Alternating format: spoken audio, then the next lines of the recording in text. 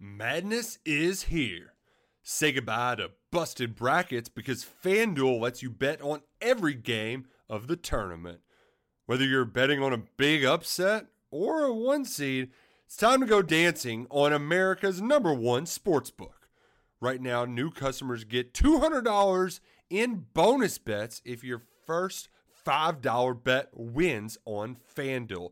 That's $200 to use on point spreads, money lines. You can even pick who's going to win it all. Just visit FanDuel.com/on3 and bet on college hoops until they cut down the nets. Must be 21 and older and present in select states. First online real money wager only. $10 first deposit required. Bonus issued as non-withdrawable bonus. Bets that expire 7 days after receipt. See terms at sportsbook.fanduel.com. FanDuel is offering online sports wagering in Kansas under an agreement with Kansas Star Casino, LLC. Gambling problem? Call 1-800-GAMBLER or visit fanduel.com/RG in Colorado, Iowa, Michigan, New Jersey, Ohio, Pennsylvania, Illinois, Kentucky, Tennessee, Virginia, and Vermont. Call 1-800-NEXT-STEP or text NEXT-STEP to 53342 in Arizona, 1-888-789-7777 or visit ccpg.org/chat. In Connecticut, 1-800-9-WITH-IT. In Indiana, 1-800-522-4700 or visit ksgamblinghelp.com. In Kansas, 1-877-770-STOP in Louisiana. Visit mdgamblinghelp.org in Maryland. Visit 1-800-gambler.net in West Virginia or call 1-800-522-4700 in Wyoming. Hope is here. Visit gamblinghelplinema.org or call 800-327-5050 for 24/7 support in Massachusetts or call 1-877-8-HOPE NY or text Hope NY in New York.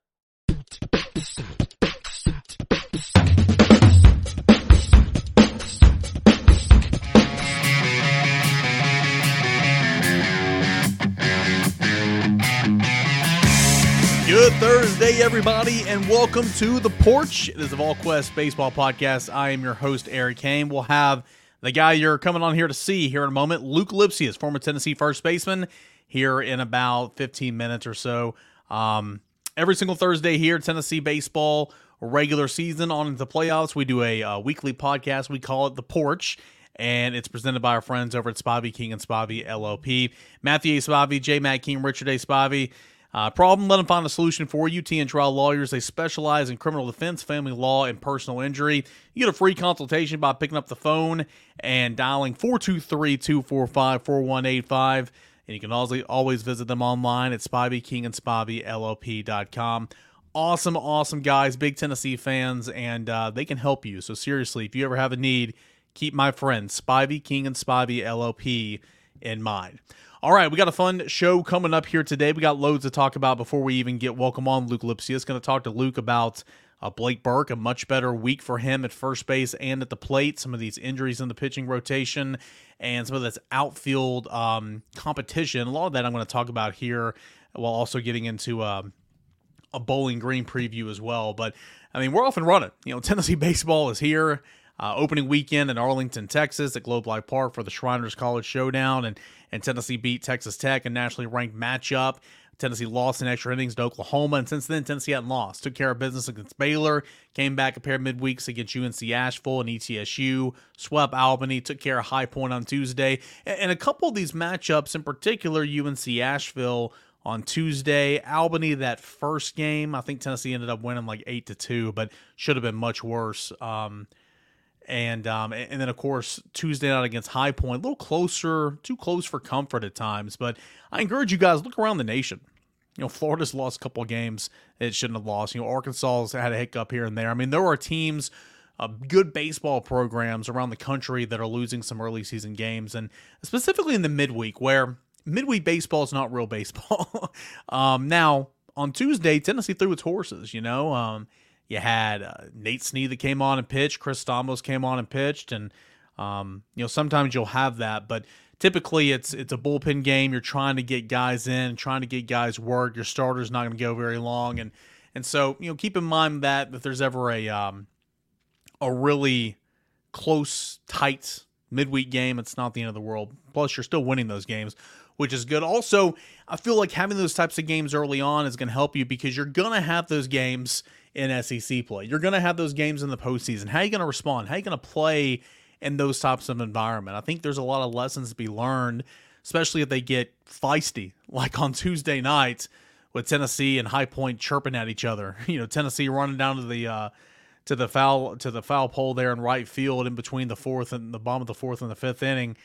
And you got guys chirping at one another. And then Billy Amick hits that home run for some insurance later on in the game. And you got Simo and Blake Burke out there chirping. A lot of times you don't want to see that. But at the end of the day, it's nice to have a little feisty, win like that early in the season because a lot of these games are non-competitive. We'll see what's in store for this weekend for Bowling Green here in a moment. But first, let's touch base on that starting rotation. At the time of this recording, Tony Vitello has not announced his plans for the starting rotation. He did, however, on Tuesday, insinuate that A.J. Russell was not going to pitch. He went on a radio show on Monday, Fox Sports Radio here, local affiliate here in Knoxville, and pretty much insinuated that A.J. Russell was not going to pitch. So A.J. Russell's not going to pitch this weekend. Okay, and he did say that Drew Beam is going to pitch on Saturday. But that's really all he'd say. If you read between the lines in his postgame media appearance Tuesday night after High Point, when talking about the Friday night starter, he wouldn't give a starter, but he talked about A.J. Causey for a little while. And he's like, I don't know what role it's going to be, but he'll pitch multiple innings, he'll pitch a long time, and he'll pitch on Friday night. Sources tell me that it's going to be A.J. Causey getting the start on Friday night. Again, at the time of this recording, it's not official. Things can always change. I'll have something official in the war room for sure, and of course on the weekend preview. But believe it's going to be A.J. Causey getting the start on Friday night. And remember, there's no need to change everything up right now because one of your starters is going to miss a start or two. Okay. You're playing Bowling Green. Last week you played Albany. Next week you're playing Illinois. It's a Power 5 opponent. I recognize that. But none of this matters like it's going to matter March 15th in Tuscaloosa. Okay? So for a guy that has been pitching on Fridays, multiple innings coming out of the bullpen, you're going to keep him there in A.J. Causey. He's going to pitch multiple innings on Friday. You're just going to move him up. He's going to start a game. He was the Friday night starter for Jacksonville State last year. This is not unknown for him. In fact, he's probably the most well-equipped to be the third starter on this baseball team. But I've said it before. I'll continue to say it. Tennessee is not nearly as dynamic. Tennessee is not nearly as scary, intimidating, with Nate Snead and or A.J. Causey starting a baseball game. Having both of those horses in the bullpen to come in, that's dynamic. And that's how good teams make it to Omaha. Look last year, Chase Burns, Seth Halverson, Cannon Sewell, Aaron Combs, Kirby. I mean, you got a lot of different looks back there. That's what makes good teams great. And for Tennessee to be at its best, it needs to keep those guys in the bullpen. That does not mean that A.J. Causey can't step up and start a game against Bowling Green. That Nate Snead down the line can't throw in and maybe start a third game of the series against, I don't know, Auburn or whatever the case is. It's good to have that on your staff. But for Tennessee to be where they want to be, those two guys need to stay in the bullpen, in my opinion, as well as Chris Namos. It is still my opinion that Matthew Dallas and or Derek Schaefer will step up and take the third starter role at some point. Derek Schaefer could also be a guy that can pitch a little Friday because he just pitched an inning on Sunday, didn't pitch at all on Tuesday. Matthew Dallas got roughed up a bit against High Point. Walks were out of control. He lost complete control in the third inning when he went 2 2/3, couldn't get out of the third inning, but home plate umpire was so bad in that game. But no excuses. He did lose control in that third inning. So he's still going to be good. He reminds me, and I'm sure a lot of you guys, very much of Garrett Crochet when he got to Tennessee. He was much more highly, popular in terms of the recruiting process than Crochet was, but long, lengthy left side. He'll put on some weight next year, just like A.J. Russell, did from freshman to sophomore year. He's going to be really good. I think it's sooner or later a freshman will take over that third starter role, but I would assume that Xander's going to start there this weekend. I don't see a situation where Xander's pitching on Friday or Saturday, in my opinion. Maybe that changes, but especially with they thrown him 2 innings in both of his starts so far. I think Xander will be your starter on Sunday. But again, that is all very much TBD. I'm expecting A.J. Causey on Friday, of course, Drew Beam on Saturday, and I would expect Xander Seacrest to get the ball first on Sunday. So we'll see what it looks like. As far as A.J. Russell, again, after the injury, they're just being super slow, being cautious. It's February. Tony Vitello described the injury as soreness in the side, kind of stretching up to his armpit. Heard all last weekend that, it's nothing major, but they're just going to be careful, and that's the smart play. So that's good. Tennessee needs A.J. Russell back and ready to roll for SEC play. He's not going to pitch this weekend. If he doesn't pitch next weekend, don't freak out. Again, you need him for Alabama. And even against Alabama, he probably won't go 6 or 7 innings, but he'll continue to build back up. Chris Stamos, talking with some people late Tuesday night and on Wednesday. Again, a little soreness in the forearm, it sounds like. I need to continue to get an update here on a Thursday on into Friday to see how he is and what his availability is. But don't think it's anything major at this time. A little soreness, but we'll continue to check on that. A lot of soreness and again, Sam asked me this on the Mailbag podcast earlier this week. I can't speak to, I'm not a trainer specifically when it comes to pitching in the sport of baseball. I can't comment on that. I don't know. But there does seem to be a lot of soreness here lately, and that's part of the game. I recognize that. But you want to get those guys back and as quick as possible. But again, just being cautious. They were Tony even said that they were going to go get Chris Stamos anyway, and so they just went ahead and made the move then. Dean Curley sounds like he's going to be okay. I would expect Dean Curley to play this weekend for sure. And what an opening week he had. 4 straight starts at shortstop. Look, arm is strong, deep in the hole at short. He's turned, I believe, he's been one half of 4 double plays already turned between he and Simo in the middle infield. He's looked good, and he's hit a couple of 3-run home runs. So if he gets back and continues to swing the bat the way he is and playing the defense the way he is, man, when Ariel Antigua comes back, it's going to be slim pickings. And it's tough. I checked on him. Still a couple weeks away, closer to SEC play. The cast is off, has a thumb injury. Cast is off, has more of a wrap. He's fielding a little bit right now, not swinging a bat yet, but he was probably going to be the opening day shortstop, or at least he was the leader in the clubhouse coming out of fall. But, I mean, the way Dean Curley's playing right now, it's kind of hard to move him. Most intriguing question I have right now is the outfield, and I'm sure that is for y'all as well. The ability for Kavares Tears to play center field, Robin in left, and Dalton Bargo in right, I think it's awesome.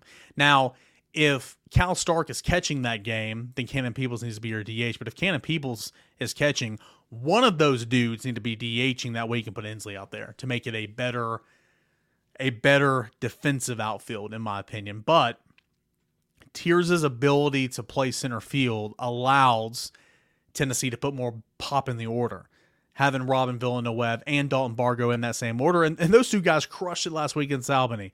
Robin crushed it against High Point. Kavares Tears is unloading on pitching right now. It's great to see. Happy for a guy like Kavares Tears, who struggled with injuries last year and really didn't have a spot, even though he might have deserved one. And then when he did get opportunities, he kept getting hurt. You love that story.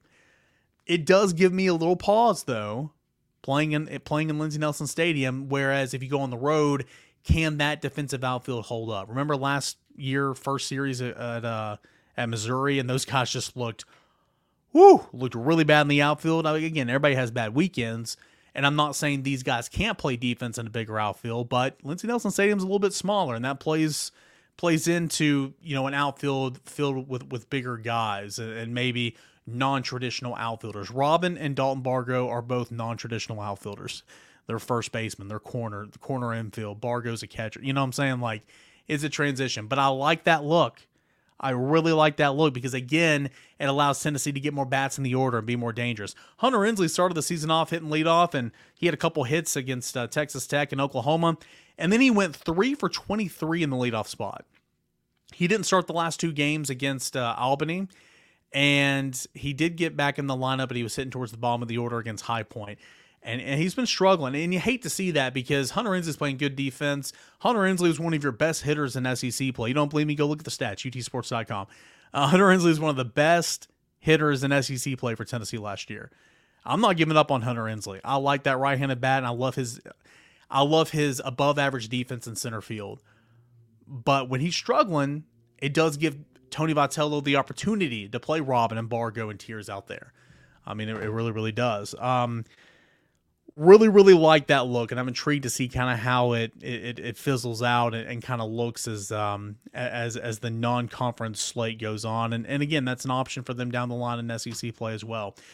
Tennessee baseball doing exactly what you think it's going to do right now in non-conference play. It's taking names, taking care of business. I think Tiers is swinging the bat really well. Billy Amick is crushing the baseball right now. Christian Moore is still the team's best hitter right now, team's best player right now. He gives you options, and I think Simo is going to be your leadoff hitter. He's been there each of the past 5 games, I believe, and right now it just kind of makes the most sense, but they're still evaluating some options. Cannon Peebles finally swinging the bat a little bit, and that's good because he got off to he came into the season on fire. Again, you guys remember I covered the pizza series, that inter-squad scrimmage series the weekend before opening weekend, and he had 3 by the second inning of game 2. He had 3 home runs. Like, he came into the season on fire, and then he just couldn't find green grass or turf to begin the season. But he's swinging the bat really well, and that's good. Versatility, seeing Alex Perry out there playing some third, playing some second, playing some shortstop. Tony Vitello said that Alex Perry had the best swing of anybody in the ball game on Tuesday night. Again, having depth options and people you can throw out there. I think that's what winning teams are all about. All right, let's give a look at Bowling Green real quick before we get Luc Lipcius on the podcast. Going to ask him a lot of these questions and get his take because he's been there and he has done that.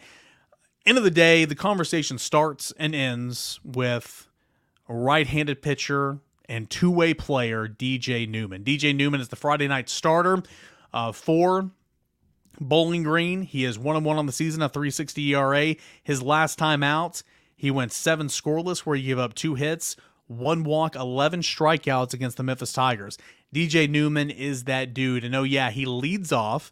He's the club's DH. He leads off, leading the team with a .423 batting average right now.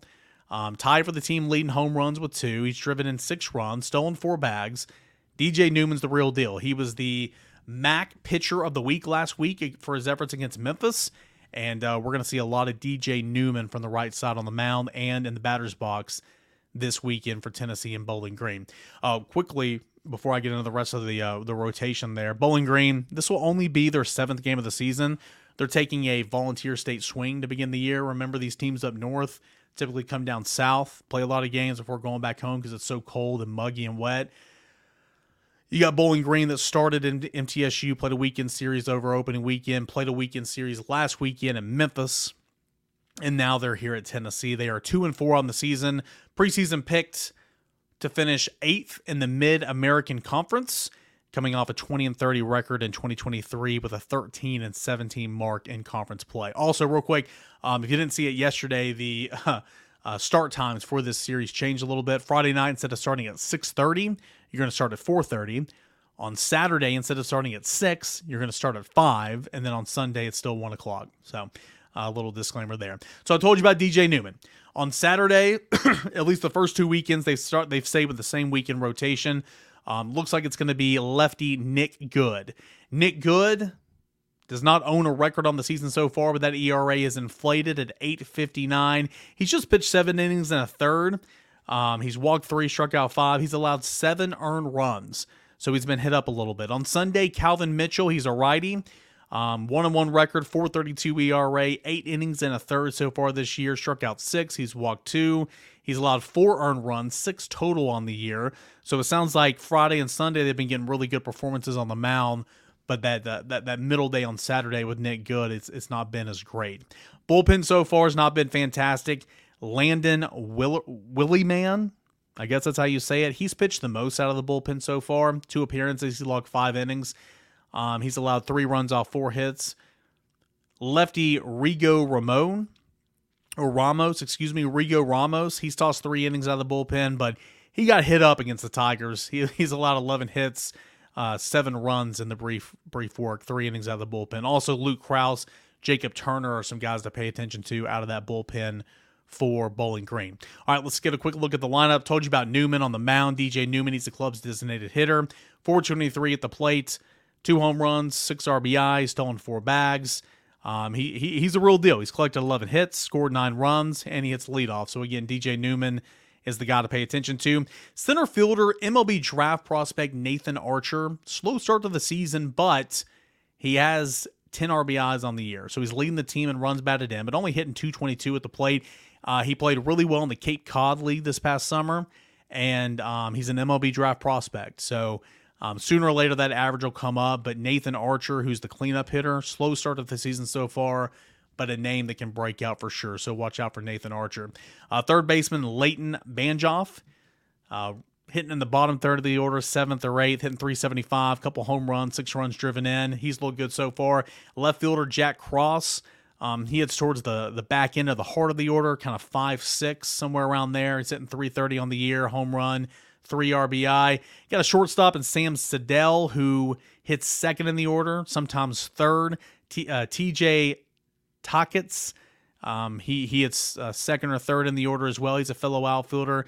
Former Division II from Ohio Dominican utility player David Silva as well, expected to have a role on this team, but he hadn't played so far, so there might be an injury there. Bottom line, Tennessee should handle Bowling Green. Tennessee should work out its kinks in the starting rotation, ample opportunities, but Tennessee should really tee off against this Bowling Green pitching, and I'm excited to see kind of how it performs in that regard. All right, that is enough of me. Let's get into the reason you guys are here. Luc Lipcius, former Tennessee first baseman. He joins the show to talk about what he's seen so far from Tennessee baseball and to look ahead to the Bowling Green Falcons. That is coming up next right here on the Porch. But first, I do want to tell you about our friends over at Spivey, King and Spivey, LLP. Matthew A. Spivey, J. Matt King, Richard A. Spivey. You got a problem, let them find a solution for you. That is T and Trial Lawyers. They specialize in criminal defense, family law, and personal injury. Examples of which could be DUI, homicide, assault, divorce, custody, alimony, parental rights, personal injuries such as car wrecks, or just simple accidents. They've got 80 years of combined experience. Spivey, King and Spivey, LLP provide representation throughout the state and federal courts of Northeast Tennessee. The firm has got a vast amount of trial experience. The practice has been in place for 43 years. With this specific partnership since 2012, they got partners who are energized for today's modern legal demands. Primarily practicing in Northeast Tennessee, the Tri-Cities of Sullivan County, Hawkins County, Washington County, and surrounding areas. They've won multiple awards and have got attorneys who are rated by super lawyers in the Mid-South with real trial experience. Whether you've been injured in a car accident, need a divorce, help with custody of your children, or you've been accused of a crime, Spivey, King and Spivey, LLP, they can help you. Go see him in person at 142 Cherokee Street, Kingsport, Tennessee. Pick up the phone and dial 423-245-4185 for a free consultation. That is 423-245-4185 for a free consultation, or visit them online at SpiveyKingandSpiveyLLP.com. Again, you got a problem, let them find a solution for you. T and Trial Lawyers, my friends, Spivey, King and Spivey, LLP. It's only a kick, a jump, a block. It's only a serve. It's only a tackle, a run. It's only for the fans. After all, it's only pressure. You got this. Adidas.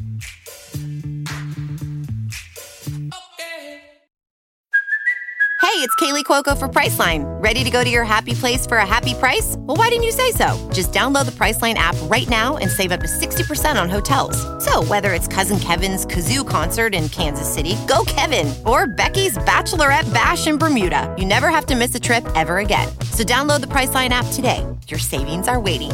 Go to your happy place for a happy price. Go to your happy price, Priceline.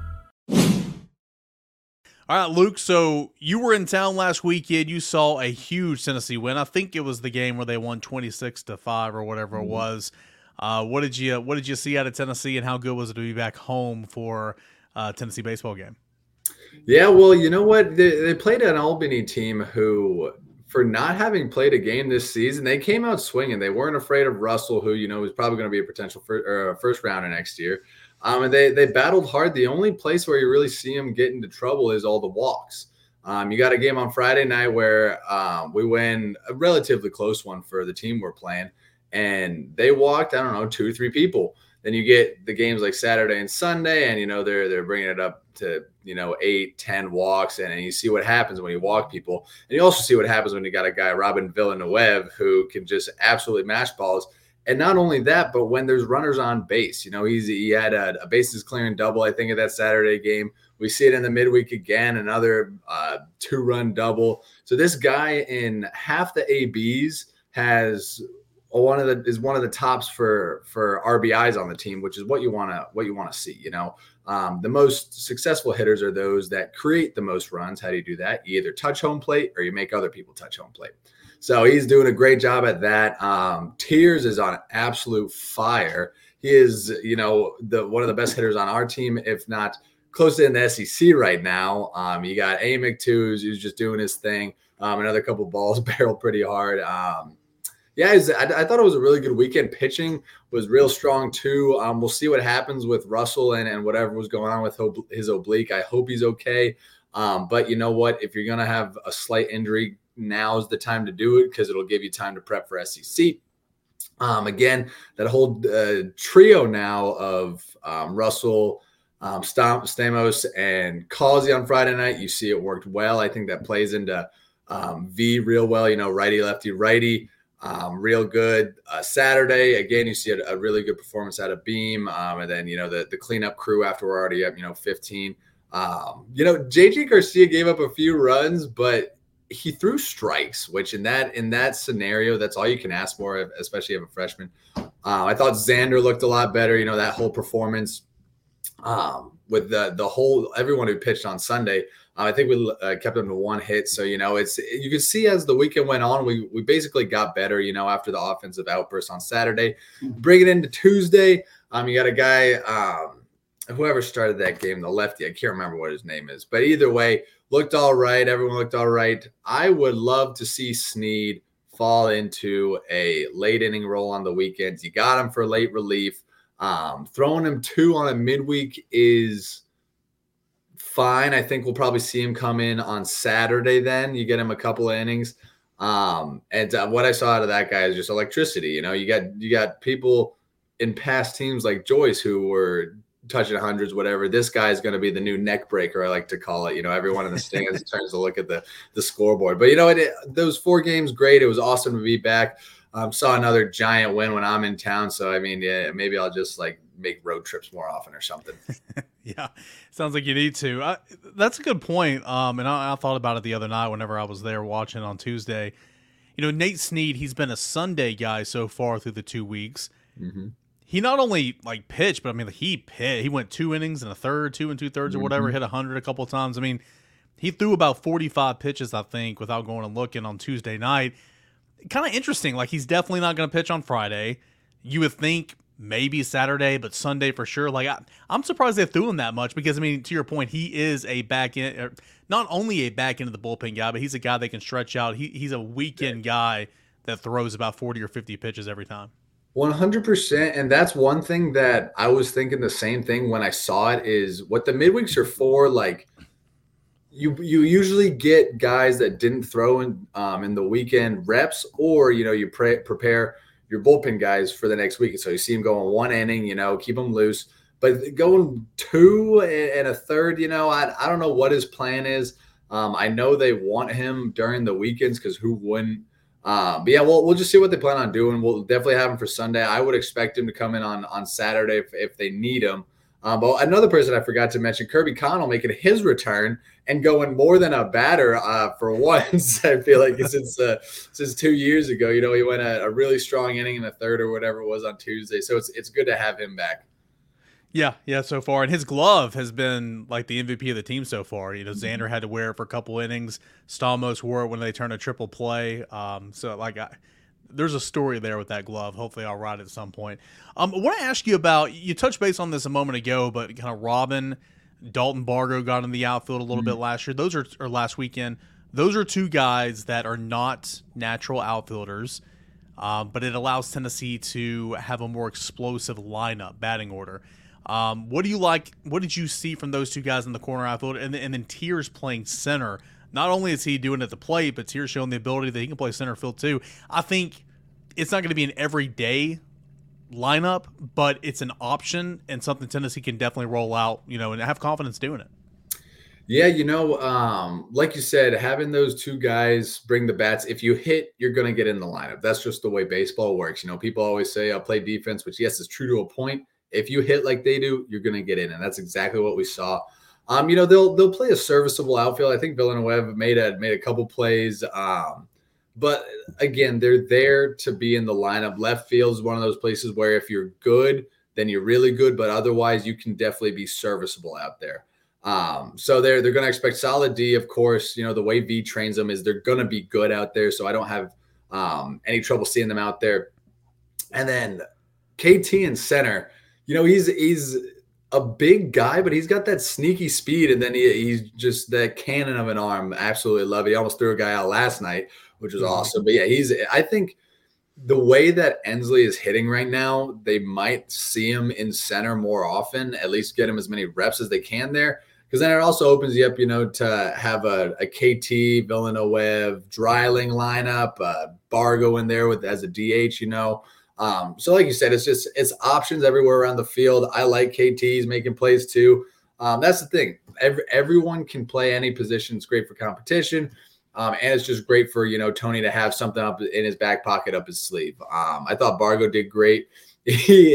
So on those days when you got that crosswind like there was on Saturday, you want to do exactly what Bargo did, and that is get it to left field and get it up in the air because that ball will carry. But yeah, then on defense, I have no problem with how we're doing things right now. Yeah, and I keep talking about the outfield. I mean, Dylan Dreiling, of course he's out there. I mean, he one of those games he DH so they can get those guys in the outfield, and the other one, I think maybe Bargo DH'd or no, Villanueva was out there and Dreiling was in right. Anyway, Dylan Dreiling's having a good start of the season. Made a couple nice diving catches. Had one on Tuesday as well. Want to ask you about Blake Burke. It was kind of a lot of the same opening weekend, but since coming back, and I understand less competition, but he's seeing the ball a lot better. He's walking a ton. He walked a couple of times on Tuesday. He walked 3 times on Sunday. He's hitting doubles. He's hitting for average. He looks like he's more confident out there, especially in the plate where he was struggling, opening weekend.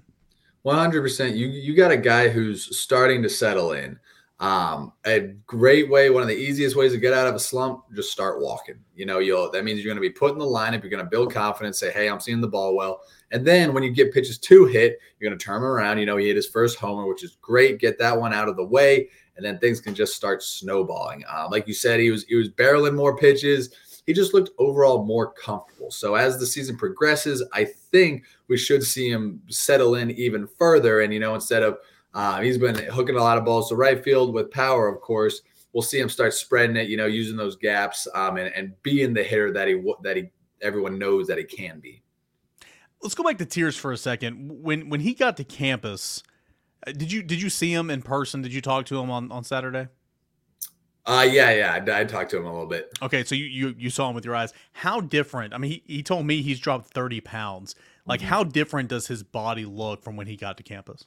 So it's so funny with him because he's always been like a big boned individual, I guess you could say. Like he came in and he was not small by any means.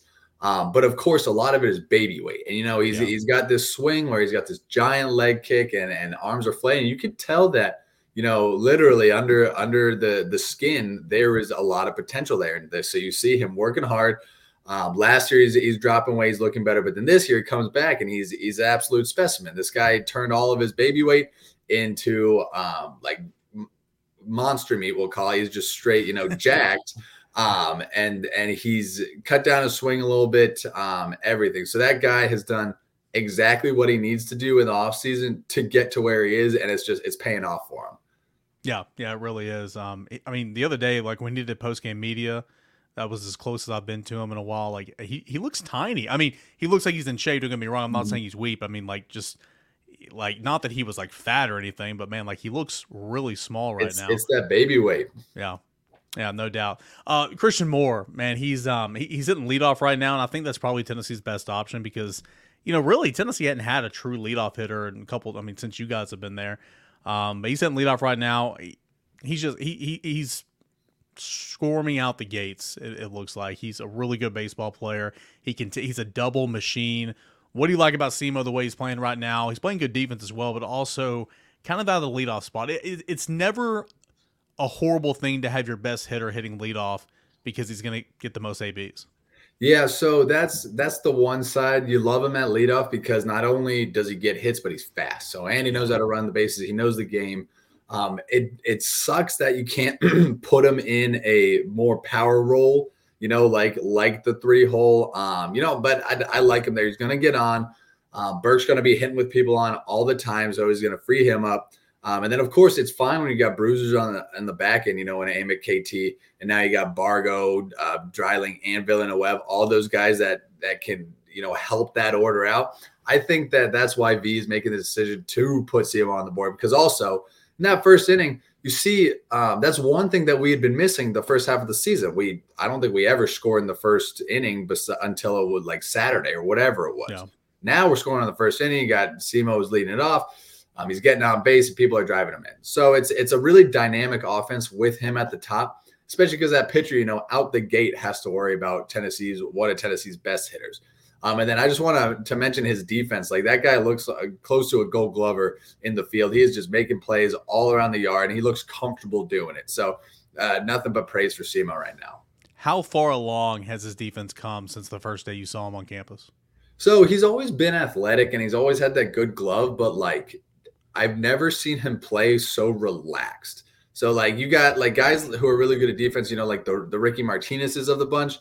They make plays look way too easy, and that's where CMO's at. I'm not saying he's as good as Ricky, because that's really hard to do. But as far as trusting a guy in the field, and not just to play second, but to play short if needed or wherever, a guy like CMO is great to have, because you can know he's going to make the average play, and he can also get to those balls that you don't think that he could get to. Dean Curley, scary moment on Sunday. Looks like he's going to be okay. Hopefully he's back in the lineup on Friday, but what an opening week for him. Ariel Antigua, a true freshman, was the leader in the clubhouse coming out of fall. He injured his thumb. He's still a couple weeks away. And then Dean Curley, man, he was on a tear, hurts his hamstring. So, he was probably going to be the opening day shortstop, hurts his hamstrings, got to sit out a little bit. Alex Perry was sidelined a little bit. So it was CMO at short, Brad Lowry at second. Dean Curley comes back in there, makes 4 starts, a couple of 3-run home runs, looking really good, playing the middle infield, a couple double plays with CMO. What'd you like from Dean Curley? To me, he just he's like 6'3", 200. He looks physically mature. Mm-hmm. And if I was an MLB scout, I'd just be drooling about, okay, put even more weight on him a little bit, maybe move him over to third base. There's a lot to like about him, and there was a lot to like opening week when he got in the lineup. Yeah, I think mature is a good word, because you look at him at the plate, you look at him in the field, and you just don't think this guy is a freshman. He's huge. Yeah. And he also plays like he's been there for a while. So watching him come out the gate so hot, it was awesome. We actually had a discussion in the stands. What are they going to do when Antigua comes back? Because not only is Curley hitting well, he's playing a really good defense. So again, it's one of those things, competition fuels the fire. We'll see what they end up doing. I'm glad I'm not the one who has to make the decision. But again, hopefully he'll be back this weekend. Sucks to see him get hit in the head. Just a little side note, it looked like he just sat there and watched it come in, which is odd from people that get hit in the head. Normally it's like a duck and cover, but his was like, oh, and then bang, but that's neither here nor there. It's it'll be good to have him back, because he's just such an electric young freshman. Yeah, he looked good. It was 88, and he kind of didn't collide. It was kind of like slow motion, like he got hit, and then he went to his butt, then he fell back. It was. Anytime you get hit in the head, it's super scary, but it sounds like he's going to be okay. Cannon Peoples finally is getting the bat going. He came into the season on a tear preseason, best hitter by a mile for Tennessee, but he really struggled the first couple of weekends of the season. Against Albany, started to come out a little bit, had another double, run scoring double the other night. Switch hitter, again, one of the guys in the heart of the order. He's going to get you 2 to 3 starts every single week. It's good to see that he's playing with some confidence, because, again, it's kind of – I continue to hear it. I heard it again today. He's a mixture of Drew Gilbert's and Connor Pavoloni back there. Yeah, no, it's a guy like that, especially with him having success in the fall and spring, you expect him to come out hot. He's got a lot of pressure on him. Everyone knows he can play, so it's just what you do. And then you see him struggling. And I'm not talking about, eventually getting hits. It was pretty bad there in the beginning. So that's all you're hoping for when he does – get it together, is that one swing that builds some confidence. I think in this case it was like an RBI double or something. He hits it off the wall, and you can see from then on it started to snowball in the right direction. So I think he's got his average up to like 230 or 250. He's making really good contact with balls. He looks like he's seeing it well. So again, like we know that guy can hit. It's just a matter of when will he settle in and do what he does. So I'm super happy to see him coming back, looking better at the plate because again, he's just another weapon that the Vols have, up and down through that order. What do you want to see this weekend? Again, it's another series where you should have no issues at all. There's going to be a run rule for all 3 games. AJ Russell's not going to pitch on Friday. We'll see about Xander if he's going to get the another start on Sunday. I'm sure he will, given kind of where the staff is right now. But what do you want to see this weekend out of Tennessee baseball? Something they can work on. It's tough because it's hard. That very first series you got, you see a lot of things that they can work on. You say, oh, it's the first series. What happens? But then, you got 2 midweeks where they played well. You got a weekend series against Albany, which is, it's all right, but, it's not super telling. And then, of course, you got another midweek against High Point that was fairly close. I would like to see them just keep on doing what they're doing. The hardest thing to do in life, and especially in baseball, is be consistent. So you got guys that are hot right now hitting. Let's see them stay hot. You got guys that are still playing the field. Yeah, let's see them play the field. It's cool to see a team like this that is doing so well now. I just want to see them maintain it. It's not like you're waiting for the fall off the ledge, but there is a time where they're going to have a reset. You can't all be so good always. So I'm really just looking forward to seeing the people do what they do. And then, I have such a partiality towards Bert because I know what he can do. I want to see him just banging around the yard. I do want to ask you this out the door a little bit. This is completely sidebar, and I just thought on my phone and made me think of it. It was last weekend. There was a hitter for Grand Canyon, hit a game tying or game winning something late in the game. He flipped his bat. It was a grand slam. Flipped his bat. Mm-hmm. They eject him. And in the comment section, opposing fan base is always trashing each other. I think it was an Ole Miss fan saying, "Oh, you can blame 2022 Tennessee. It's all their fault. No one can have fun." When you see, and actually one of the comments was you touching home plate like this. Yeah. When you see stuff like that, and think back to 2022, kind of, what's your response? I mean, you guys obviously were the best team in the country. Y'all were having a blast. But do you think maybe all the attention on you guys that year makes it a little more strenuous for guys now, like bat flips? And I mean, you still see it all the time, but then sometimes you see, an umpire kind of react like this, or do you think it's more of that specific crew or that specific umpire? Because I think it's more that specific umpire maybe. So the first thing I'll say is it's hilarious to see that we are still swimming in the domes of some fans. Like that's how you know that team was something special, when you got people 2 years later commenting about how we did this or whatever. So that's that. But as far as bat flips go and umpires, it does just depend on the day, the umpire, whatever. I've always been a big believer, and the NCAA probably thinks the exact opposite. But if you strike us out and you taunt us, great. That means that we can bat flip when we get one. Like it's the game of baseball. It's this competitiveness that makes it fun. Like I remember one game, it was a midweek, and there was a guy he like pimps a homer and he stares someone down. So I'm like chirping at him. And I'm like, hey, don't do that, blah, blah, blah. Like, we're all doing it. And so I hit a homer. I stare him down. He comes up to me the next thing. He's like, dude, I love that. Like, blah, blah, blah. That was awesome. It's just one of those things that it gets you fired up to play the game when you got that back and forth, best against best. You got me, whatever. I just think these umpires, they get so sensitive and they want to make it about themselves. And so that's where you see people getting ejected. I think it was a walk-off grand slam or something. Like, it was something crazy. And he gets ejected. Like, who does that? Let the kids play. I think bat flips are good for the game to an extent. Now, don't like be disrespectful, and I don't know, do something. There's a line, but bat flips are awesome. If you strike someone out, you ring them up yourself, like all that I think is really good for the college baseball game. And I want to see more of it. It's like Neely a couple years ago. He struck somebody out for Florida, and showed some emotion. He got ejected. So he got ejected, yeah. And then Caglione came up and hit a home run. Same thing. Yep. Went back in the dugout like that. It's the umpires that for whatever reason want to interject themselves into the games, and that's when you see the silly stuff. And I don't think that Tennessee had anything to do with the umpires. I think maybe everyone saw how cool it was the bat flip, and now they're doing it. But I don't think Tennessee is to blame for umpires being more stringent on bat flip. And let's not act like you guys invented bat flips. You know, you guys were just the best team in the world on the stage. We hit the ball far. When you know it's gone, you can do what you want. Yeah. Awesome stuff, man. Yeah, I just want to throw that at you because I saw it, and I'm like, and you were specifically mentioned in one of the comments, and I thought it was hilarious. So I was like, I wonder what Luke thinks about this. But Tennessee baseball coming up this weekend. We'll watch it, and we'll talk about kind of where this team is. And before you know it, man, SEC plays right around the corner. It is. It's exciting times. Yeah, well, hopefully they keep trending up, and we'll see what happens. All right, Luke, as always, man, appreciate you.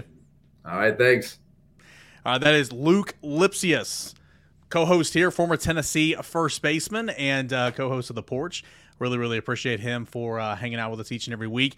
And we'll see what Tennessee does. Tennessee and Bowling Green coming up this weekend. Game 1 is going to be at 4:30 on Friday. Game 2, 5 o'clock on Saturday. And Game 3, 1 o'clock on Sunday. SEC Network Plus has the call. utsports.com. You can hear John Wilkerson with an audio call as well. As always, appreciate you guys for being here. Big thanks to Spivey King and Spivey LLP for being a presenting sponsor of the show. If you got a problem, let them find a solution for you. That is TN Trial Lawyers, Spivey King and Spivey LLP. We'll talk again next week on The Porch. Until then, stay safe, everybody.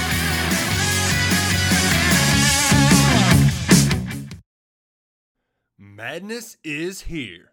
Say goodbye to busted brackets because FanDuel lets you bet on every game of the tournament. Whether you're betting on a big upset or a 1 seed, it's time to go dancing on America's #1 sportsbook. Right now, new customers get $200 in bonus bets if your first $5 bet wins on FanDuel. That's $200 to use on point spreads, money lines. You can even pick who's going to win it all. Just visit FanDuel.com/on3 and bet on college hoops until they cut down the nets. Must be 21 and older and present in select states. First online real money wager only. $10 first deposit required. Bonus issued as non-withdrawable bonus. Bets that expire 7 days after receipt. See terms at sportsbook.fanduel.com. FanDuel is offering online sports wagering in Kansas under an agreement with Kansas Star Casino LLC. Gambling problem? Call 1-800-GAMBLER or visit fanduel.com/RG. In Colorado, Iowa, Michigan, New Jersey, Ohio, Pennsylvania, Illinois, Kentucky, Tennessee, Virginia, and Vermont. Call 1-800-NEXT-STEP or text NEXT-STEP to 53342. In Arizona, 1-888-789-7777 or visit ccpg.org/chat. In Connecticut, 1-800-9-WITH-IT. In Indiana, 1-800-522-4700 or visit ksgamblinghelp.com. In Kansas, 1-877-770-STOP. In Louisiana, visit mdgamblinghelp.org. In Maryland, visit 1-800-gambler.net. In West Virginia, or call 1-800-522-4700. In Wyoming, hope is here. Visit gamblinghelplinema.org or call 800-327-5050 for 24/7 support in Massachusetts, or call 1-877-8-HOPE NY or text HOPE NY in New York.